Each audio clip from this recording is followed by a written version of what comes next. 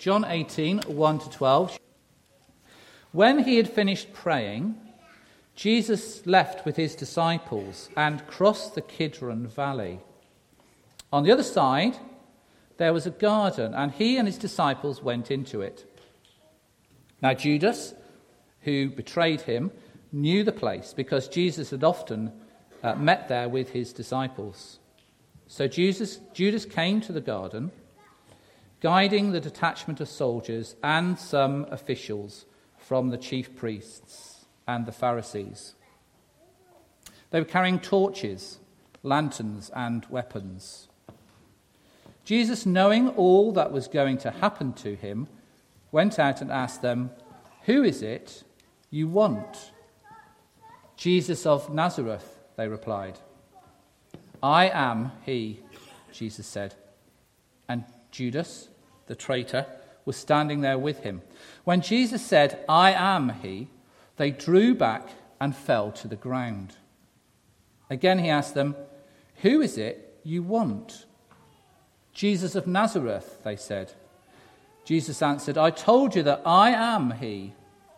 If you are looking for me, then let these men go." This happened so that the words he had spoken would be fulfilled. "I have not lost one of those you gave me." Then Simon Peter, who had a sword, drew it and struck the high priest's servant, cutting off his right ear. The servant's name was Malchus. Jesus commanded Peter, "Put your sword away. Shall I not drink the cup the Father has given me?" Then the detachment of soldiers, with its commander and the Jewish officials, arrested Jesus.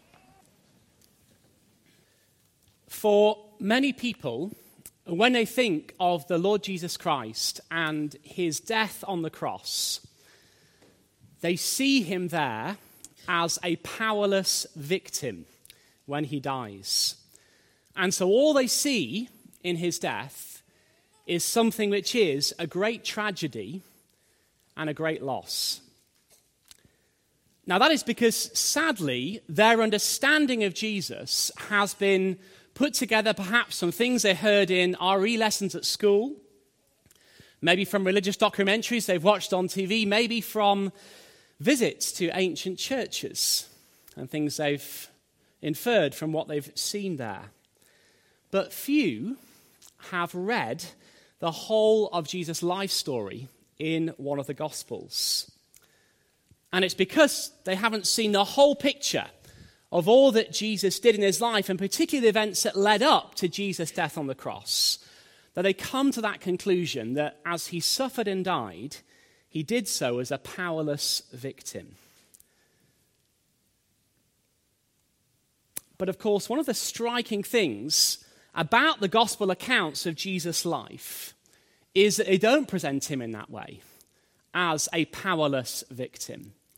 In fact, as you read these accounts in detail, what we find is that Jesus is not put forward as someone who has suddenly made a mistake, and so found himself captured, arrested, crucified, and gone in that sense.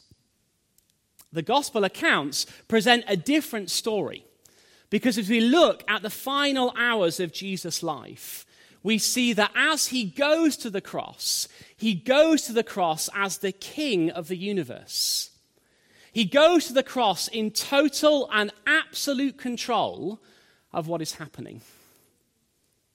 In that way, what we've been seeing as we've been working through the Gospels doesn't change as we come to the events of Jesus' death, because as we work through John's Gospel, what have we seen again and again and again? We have seen that Jesus is the God-man, that his miracles and his teaching all point forward to that. And as we come here to the final hours of Jesus' life, nothing has changed.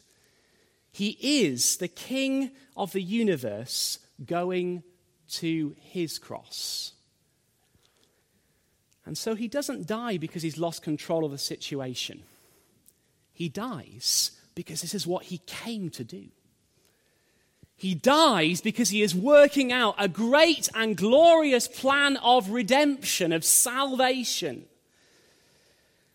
And it's so important that as we come to these final moments before Jesus' death, and we're going to work through them in detail in the next few weeks, that we do not think that Jesus is dying as a powerless victim. Because if we believe that, we will never come to find eternal life in his name. Because what happens as Jesus died is that he is working out this amazing plan of salvation that began in eternity past and in time was being worked out in his death on the cross. And if we can see that Jesus is totally in control of what's happening and therefore willingly going to fulfill a great plan of God, then we'll come to see Jesus' death correctly. And we will come to know by faith in him the blessings of peace with the God of heaven. Friends, we're going to look through this morning at those verses that Andy read in verses 1 to 12 of John chapter 18. And we're going to look at the events of Jesus' arrest. And as we do that, we will see Jesus acting with divine courage. We will see Jesus demonstrating divine power. We will see Jesus exercising that divine power in divine care for his own. Because as we come to the end, we'll see that Jesus is working out this great and glorious divine plan of salvation. And as we look at these things, my prayer for us all is that we might truly believe that he is the Son of God, the God-man who comes from heaven to earth, and understand, therefore, the eternal life-giving significance of his death for all those who believe. I don't have any slides this morning. I just have 4 simple things that, God willing, will help us to see the significance of the events in this passage. And the first is this: divine courage. Divine courage. Look with me at verses 1 to 4. Because as we work through these verses, we see that Jesus knows exactly what is going to happen to him over the next few hours, and yet he willingly faces arrest with this great determination and courage. Jesus has been targeted by his enemies before. When he challenged them in the temple courts, they had tried to kill him by stoning him back in John chapter 8. But we read there that he slipped away.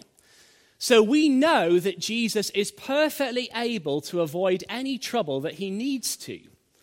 But here, notice that Jesus doesn't do that. In fact, he faces head-on his opponents who are coming to arrest him. And in fact, he makes it very easy for them to do that. We read in verse 1 that Judas, having left to go and betray Jesus to the Jewish leaders, Jesus then moves to a perfect location where he can be found because he crosses over the Kidron Valley. He leaves the city of Jerusalem and comes to a garden. And you could not plan a better place for his arrest. It's night. So all the crowds have disappeared and they're not with him. It's a secluded place. He's in a garden away from the city.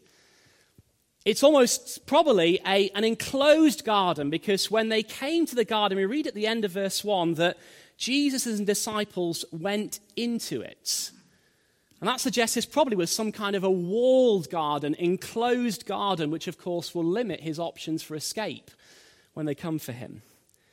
And this is a known place to Judas, who is going to lead them to arrest Jesus. Verse 2, we're told that Judas knew this place because Jesus has often met with his disciples there. So this is the perfect place for Jesus to be found and arrested. But in his arrest, please do not think that Jesus has made a really bad move and now he's been caught because he's just got it wrong. That is not what was going on here. The Lord Jesus Christ is in total control. This is not a surprise to him. And he steps forward to face his arrest with divine courage, with great courage. Now we see that most clearly in how Jesus responds to his enemies when they arrive. Look at verse 4. we read Jesus, knowing all that was going to happen to him, went out and asked them, "Who is it you want?"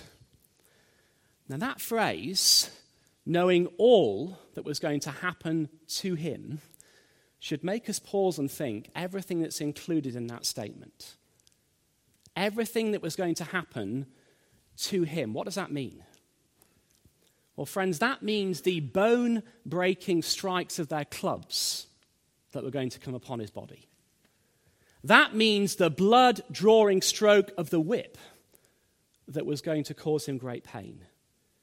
That means he knows about the nails they will drive through his hands and his feet. That means he knows the pain of a slow death upon the cross. But most of all, friends, that means he knows the spiritual suffering he will face as he is lifted up to bear the punishment for the sins of his people. And yet he goes forward to his enemies with divine courage. It's astonishing, isn't it, when we think of all that he knows? And he steps forward to face it. And in one sense, as we see this, we should be moved with awe and wonder and praise that Christ would have this courage to go forward as the God-man. But also we should connect this courage in Jesus' humanity to the plan that is being worked out. Because humanly speaking, where does courage come from like this? Well, one way it comes about is by knowing that your sacrifice will bring about something very, very great. This week I listened to the story of a veteran Royal Marine Commando who joined the Royal Marines at age 16 with a group of 6 friends in the middle of the Second World War. And after training, the first mission they were sent on was to join in the D-Day landings in Normandy in 1944. Now, they knew it would be incredibly hard to take that beach. Only 2 of the 6 friends survived the landing on the beach, and one of them lost an eye and a leg in the process. And they asked him this question: why did you do it? Why were you willing to go? And he said, for the little ones, so that they could have freedom in the generations to come. Strong courage in the face of enormous challenges comes from knowing that your sacrifice will bring about something very great. And that, friends, is Christ's confidence here. As he steps forward, he knows that his sacrifice, what he is going to do, everything he is going to go through, is a part of the great plan of God. But we see something else here that points to this divine plan. We see divine and great courage, but then secondly, we see divine power in verses 3 to 6. Because Christ's death, or Christ's arrest, I should say, isn't due to a moment of weakness or miscalculation. In the very moments of his arrest, he shows divine power. Because you read of here, Jesus' enemies coming for him. There in verse 3, John refers to a detachment of soldiers. Now, he's using a particular word there in the Greek for a detachment of soldiers, which indicates the group was probably between 200 and 600 men. It's a particular phrase that indicates that. So you have at least 200 men coming to arrest Jesus. They're coming with weapons, just in case there's any trouble. They're coming with torches and lanterns, just in case they try and hide in the garden in the midst of the trees. And as we read this, we think, well, this is astonishing. It's an overwhelming show of force, isn't it? They're coming to arrest a carpenter from Nazareth, supported by a small band of followers who are mainly fishermen with no military training. It seems totally disproportionate, does it not? Or is it? Because when they declare that they want Jesus of Nazareth, Jesus replies, middle of verse 5, I am he. I am he. Now, to make sense of the words there in the Greek, our translators, and understandably so, have added the word he. But literally in the Greek, Jesus says, I am. Now, when we see that, what does that do for us? Well, it starts firing off all kinds of amazing connections, doesn't it? Because we think we have heard Jesus say that of himself before. In John's Gospel, in fact, in the incident we talked about earlier when they were going to stone Jesus, why do they want to stone him there in the temple? Why? Because he had said this, before Abraham was, I am. And this phrase, I am, is a claim to be God. That is God's name. And they know that. That's why they want to stone him, because they see it as blasphemy. Now, we know it's God's name because God has used that title of himself about 1,500 years before these events. Because when he appeared to Moses at the burning bush in Exodus chapter 3 and tells Moses to go and lead the Israelites there to rescue his people from Egypt, and Moses says, well, who should I say has sent me? What does God say? I am has sent you. Tell them, I am has sent you. So this I am is God's name. And just so we don't miss it, it's used 3 times of Jesus in this passage. So the way Christ identifies himself to his enemies is a claim to be God. But then you might say, well, those are just words. How do we know Jesus really is the God-man? Well, read on and we see, because as we read on in verse 6, we find that Christ shows this, because we're told that when Jesus said, verse 6, when Jesus said, I am he, they drew back and fell to the ground. Now, you might say, perhaps that was because they were surprised that Jesus was willing to be arrested, knowing what they were going to do to him. Maybe. Or you might say, his courage shocked them. Really? It doesn't explain it, does it? Because they all fall to the ground. We know it takes a lot to shock a hardened soldier, and there are at least 200 hardened soldiers here. That's not what's going on. What's going on is this. This is Christ with his divine power pushing them back and then to the floor. It is, as one commentator puts it, as if they have been overcome by a greater army. A more powerful force has come. And friends, just think of it here. It's as if the whole of the world as they knew it has come to arrest the Lord Jesus. Who have you got? Well, you've got the Jewish leaders representing the powers of Jerusalem. Their representatives are there. You've got the Roman soldiers representing the power of the greatest empire the world had ever seen to that point. Stood there. And of course, you've got Judas, whom Satan has stirred up. What is he doing? He's representing the powers of evil. So you've got the powers of Jerusalem, the powers of Rome, the powers of evil. And they're all there on the floor. Because the light shines in the darkness, and the darkness has not overcome it.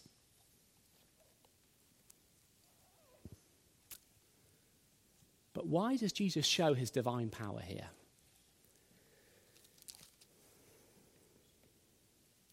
It's so that we might understand that at any moment in everything that is happening here in these moments, he could have stopped it. And not just this, he could have stopped everything that was going to happen to him in the hours to come. And the only reason he lets them do it, because what they're going to do serves a greater purpose and a greater plan. Friends, please do not look at Jesus and see a weak victim here. See divine courage. See divine power. But one of the saddest things is that people see Jesus' power and they don't believe. Their hearts are stubborn. And so they hold on to their beliefs contrary to the evidence before them. We see that even in the passage here, because Jesus gives his enemies a second go at the question. He asks them exactly the same question twice. He says, "Who is it that you want?" And he says, "I am he." And then he asks them again when they've been felled to the floor. He says, "Who is it that you want then?" And how do they respond? They respond to the same title as before, Jesus of Nazareth. Now that's correct, but it's only half the picture, isn't it? They have just been on the floor because of his power, and yet he is still just a man from Nazareth to them. They hold on to their beliefs even when they are contrary to the evidence. And can I just say to you this morning, friends, don't make the same mistake as they do. Too many people see the power of Jesus, understand that he is the God-man if they would make the link from his power, but they hold on to their other belief that he's just a man contrary to the evidence. They don't follow the evidence. They deny the evidence. But what we're seeing here is that Christ's divine power confirms Christ's divine person. That he is the God-man who has come into this world. Do you see that, friends? And if you come to trust him by faith, then all that divine power will be exercised towards you to provide the third thing we see. Because we've seen divine courage, we have seen divine power, but then thirdly we see in verses 7 to 9, divine care. Divine care. Jesus' great power is at work to protect his own. Jesus' repeating of the question to the soldiers as to who they're looking for serves another purpose as well, because what it does, it keeps the focus on Jesus, doesn't it? It keeps the focus on him rather than the disciples. And so when they name him again, Jesus says to them, verse 8, "I'm the one that you're looking for. I am he. Let these men go." Now notice three things that are striking about Christ's actions and words there in his divine care. The first is this, that Jesus saves his own through substitution. Christ's actions in saying, "Take me and let them go," is an amazing picture of something right at the heart of the cross of Christ. And that is the principle of substitution, where Jesus, the innocent one, the one who didn't deserve to die, goes to the cross in our place so that we can be let go. And if you're here this morning and you're investigating Christianity, we're delighted you're here. But please see that the cross at its heart is about substitution. It means that those who believe in Christ by faith are forgiven and freed. We deserve to go to the cross. That is where we should go, because we are sinners in thought and in word and in deed, as Ian explained to us in the bite-sized tree slots. And we need somebody else to die for us. We need somebody else to be our substitute. And here, Christ pictures what he is going to do in just a few hours for those who will believe in his name. So we see Jesus saves his own through substitution, but we also see that in this amazing divine care that Jesus commands the protection of his own. Isn't it striking that Jesus doesn't request that the disciples might be left alone? He doesn't say, "Please leave them alone," or ask that they be left alone. What does he say? He commands it. He says, "Let them go." It's not a request, it's a command, and Jesus will use his divine power to command all the forces of evil to keep their hands off his own people. Before his enemies try to bind Jesus' hands, he will bind theirs to stop them from touching his disciples. What comfort that should give us this morning, friends, that if we are trusting in Christ, then he will exercise all his divine power to provide divine care for us. He will command the spiritual forces of evil to leave us alone because we are his, and they will. We see a principle of substitution. We see Christ in his care for his disciples, in commanding their protection. But then also we see that Jesus' promise never fails. Look at verse 9 with me. Here we're reminded that in Jesus commanding the protection of the disciples, and the soldiers' obedience to that command fulfills, and note the words, fulfills the words that Jesus had spoken. I have not lost one of those you have given to me. Now, as we've worked through John's gospel, we have got used to hearing about fulfillment, haven't we? But the kind of fulfillment we've heard most about as we've gone through the gospel is of Old Testament prophecy being fulfilled in the life of the Lord Jesus. But here it's slightly different, because it's not Old Testament prophecy being fulfilled. What does John say is happening? Whose word is being fulfilled? Jesus' word is being fulfilled. What's the point? The point is this, that Christ has such power and Christ exercises such care for his own that he can fulfill everything he promises for his people. He can fulfill everything he says he will do. And that is what he said he will do. Back in John chapter 10, verse 28, he says, "No one will snatch them out of my hand," speaking of his own people. What does he do here? He uses his power to fulfill that very promise. Now, friends, that should be incredibly encouraging to us this morning, because it shows us that as we think of all the many things that Christ has promised to us as his people, and as our hearts and our doubts wonder if those promises will fail, what does it show us? That Christ has power to keep every promise of his word. Every promise. So you and I can trust him for all of eternity, because he will use his divine power to fulfill those promises in my life and in your life too. This principle of Christ fulfilling his promise is, well, it's a bit like a security blanket in which we can wrap our lives. And we can wrap ourselves in it knowing total security, because our Savior will not fail us, and we can rest, therefore, on every promise he gives to us. We can say to our doubts and our unbelief, "Be gone," because the fulfillment of those promises rests upon a Savior who has great power. So we've seen Christ's divine power caring for his own.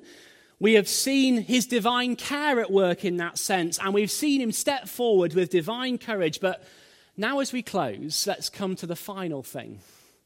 Courage, power, care. Fourthly, divine plan. Divine plan, verses 10 through to 12. And as we come to verse 11, we come to what is the very center of this passage. Because here, Jesus confirms that he is no victim, that he is in control and fulfilling the divine plan of God. But before we get there, and in contrast, let's just see what Peter does there in verse 10. What does Peter do? Well, Peter does what Peter does quite a lot, which is he gets in the way and he gets it wrong. Because Peter here tries to resist the soldiers and the religious leaders, and he uses his sword to try and cut off the ear of the high priest's servant, Malchus. Now, it's a little detail, but did you notice that the injured servant is named here? And there are only a few people named in this passage. You have Jesus, you have Peter, you have Judas. So why would John choose at this point to name Malchus when there are hundreds of other people in this passage who remain nameless? Well, one reason for that is so that we could check the detail he's sharing with others. You know, in our day, fact-checking is big business, isn't it? Social media companies employ people who will go out and check whether the facts in popular posts really have happened. And in providing the name of the servant who is injured here, who works for a well-known person in Jerusalem, the high priest, what is John doing? Well, John is welcoming a fact check. He's saying to his original readers, go and speak to him. Or he's saying to those who come later, go and check the records and you'll find that the high priest had a servant called Malchus. in that way, he is welcoming a kind of verification, a kind of fact check. And you don't do that unless you are confident you are sharing something that is true and you're happy for others to check it. John is signaling here that he is not writing a fairy story where he's made up the details. He's not writing an account based on Chinese whispers where he might be nervous that detail could have been lost because of him passed from person to person to person to person. He's prepared to name a detail, the name of the high priest's servant, because he is writing a gospel based on eyewitness testimony. And you and I can trust, therefore, what he writes. But that's a little detour. Let's come back to Peter's defiance here. We've noticed his defiance of the soldiers, his defiance of the religious leaders, but of course there's one further person he's defying, which is far more significant, isn't it? He is defying the Father's plan for Jesus' life. And that's what Jesus confirms in verse 11. The reason Peter needs to put away his sword is that everything that is happening here is something that God is doing, where Christ will drink the cup the Father has given to him. That's what he refers to there in verse 11. What is this cup? Well, this cup is the wrath of God against sin. Whenever in the Gospels there's a reference to the cup Jesus will drink, he is pointing to the cup of the wrath of God that is going to be taken by the Lord Jesus Christ for his people. It's a picture of judgment. And so, Jesus, Peter, all the disciples must not resist by fighting or fleeing, because in all of these events, God is working out a divine plan. Now notice, friends, that isn't it striking here that when Jesus speaks of everything that's going to happen to him, he speaks of it as drinking the cup of the wrath of God. He doesn't say, put away your sword because I need to let these men arrest me. He doesn't say, put away your sword because I need to be killed by them. No. He puts it in terms of what the Father is doing in all of this. And again, he's driving home this point. It is God's divine plan. He says, shall I not drink the cup the Father has given to me? Because what matters most is not what will be done to Jesus by the hands of men. What matters most is what will be given to Jesus by the hand of his Father when he drinks the cup of God's wrath against our sin. And that's the point, friends. This is God's plan. And so we see again Christ, the God-man, in control of all that's happening because a divine plan is being worked out. Now, friends, as we close, let's come to verse 12 and notice two great ironies. Now, forgive me, Andy, I didn't ask you I didn't talk to you about the reading, and you stopped just before the end of the verse. And actually, those three words are going to be significant in a moment. But notice two great ironies in verse 12 as we come to the end that we see as we have caught something of the shape of this passage and the things that are going on. Because the first thing that happens that's significant in verse 12 is we read the only reference to the commander of the detachment of the Roman soldiers. He only comes up here. He's not mentioned before. Why would that happen? Well, because it makes us ask a key question when we read about the commander. Who's in charge of all this? Is it the Roman commander? Well, not really. He's only come onto the scene, mentioned in verse 12. Is it the high priest officials? No, not them. Is it Judas or even Satan? No, not any of them. Who is the true commander in all of this? It's Christ. It's God. He's the one who is overseeing all that is happening. And that's the great irony, that he's the commander. And then the second one is in those final three words of verse 12. And if you have a Bible, look with me at them. What do we read? They bound him. They bound him. Did they? Did they really bind him? Well, they might have been the ones who wrapped the ropes around his hands. have they really overcome him? If the Romans had brought every soldier in every army in the entire Roman Empire, it would not have been enough to overcome the Lord Jesus Christ. Such is his power. The great I Am has overcome them.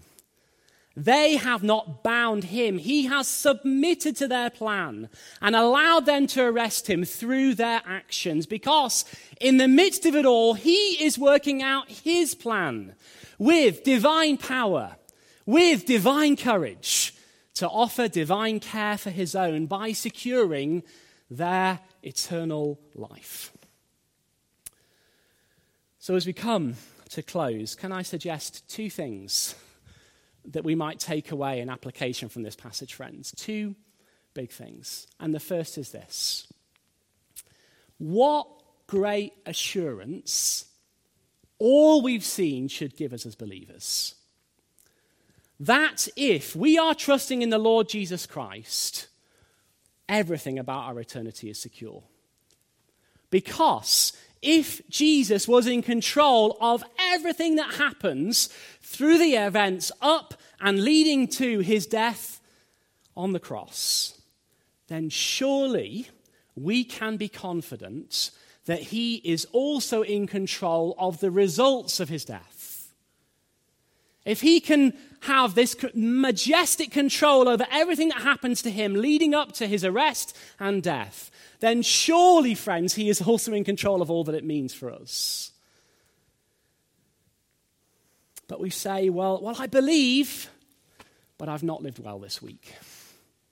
I believe, but I've not prayed as well as I could have this week. Friends, if you repent and believe in the Lord Jesus Christ, you are his. You are united to him by faith. Your entire salvation is his work. He controls it all. And so it's secure in him. Doesn't that speak to our doubts and our fears? Sinclair Ferguson captured it so well when he says this: my security as a Christian does not reside in the strength of my faith, but in the indestructibility of my Saviour.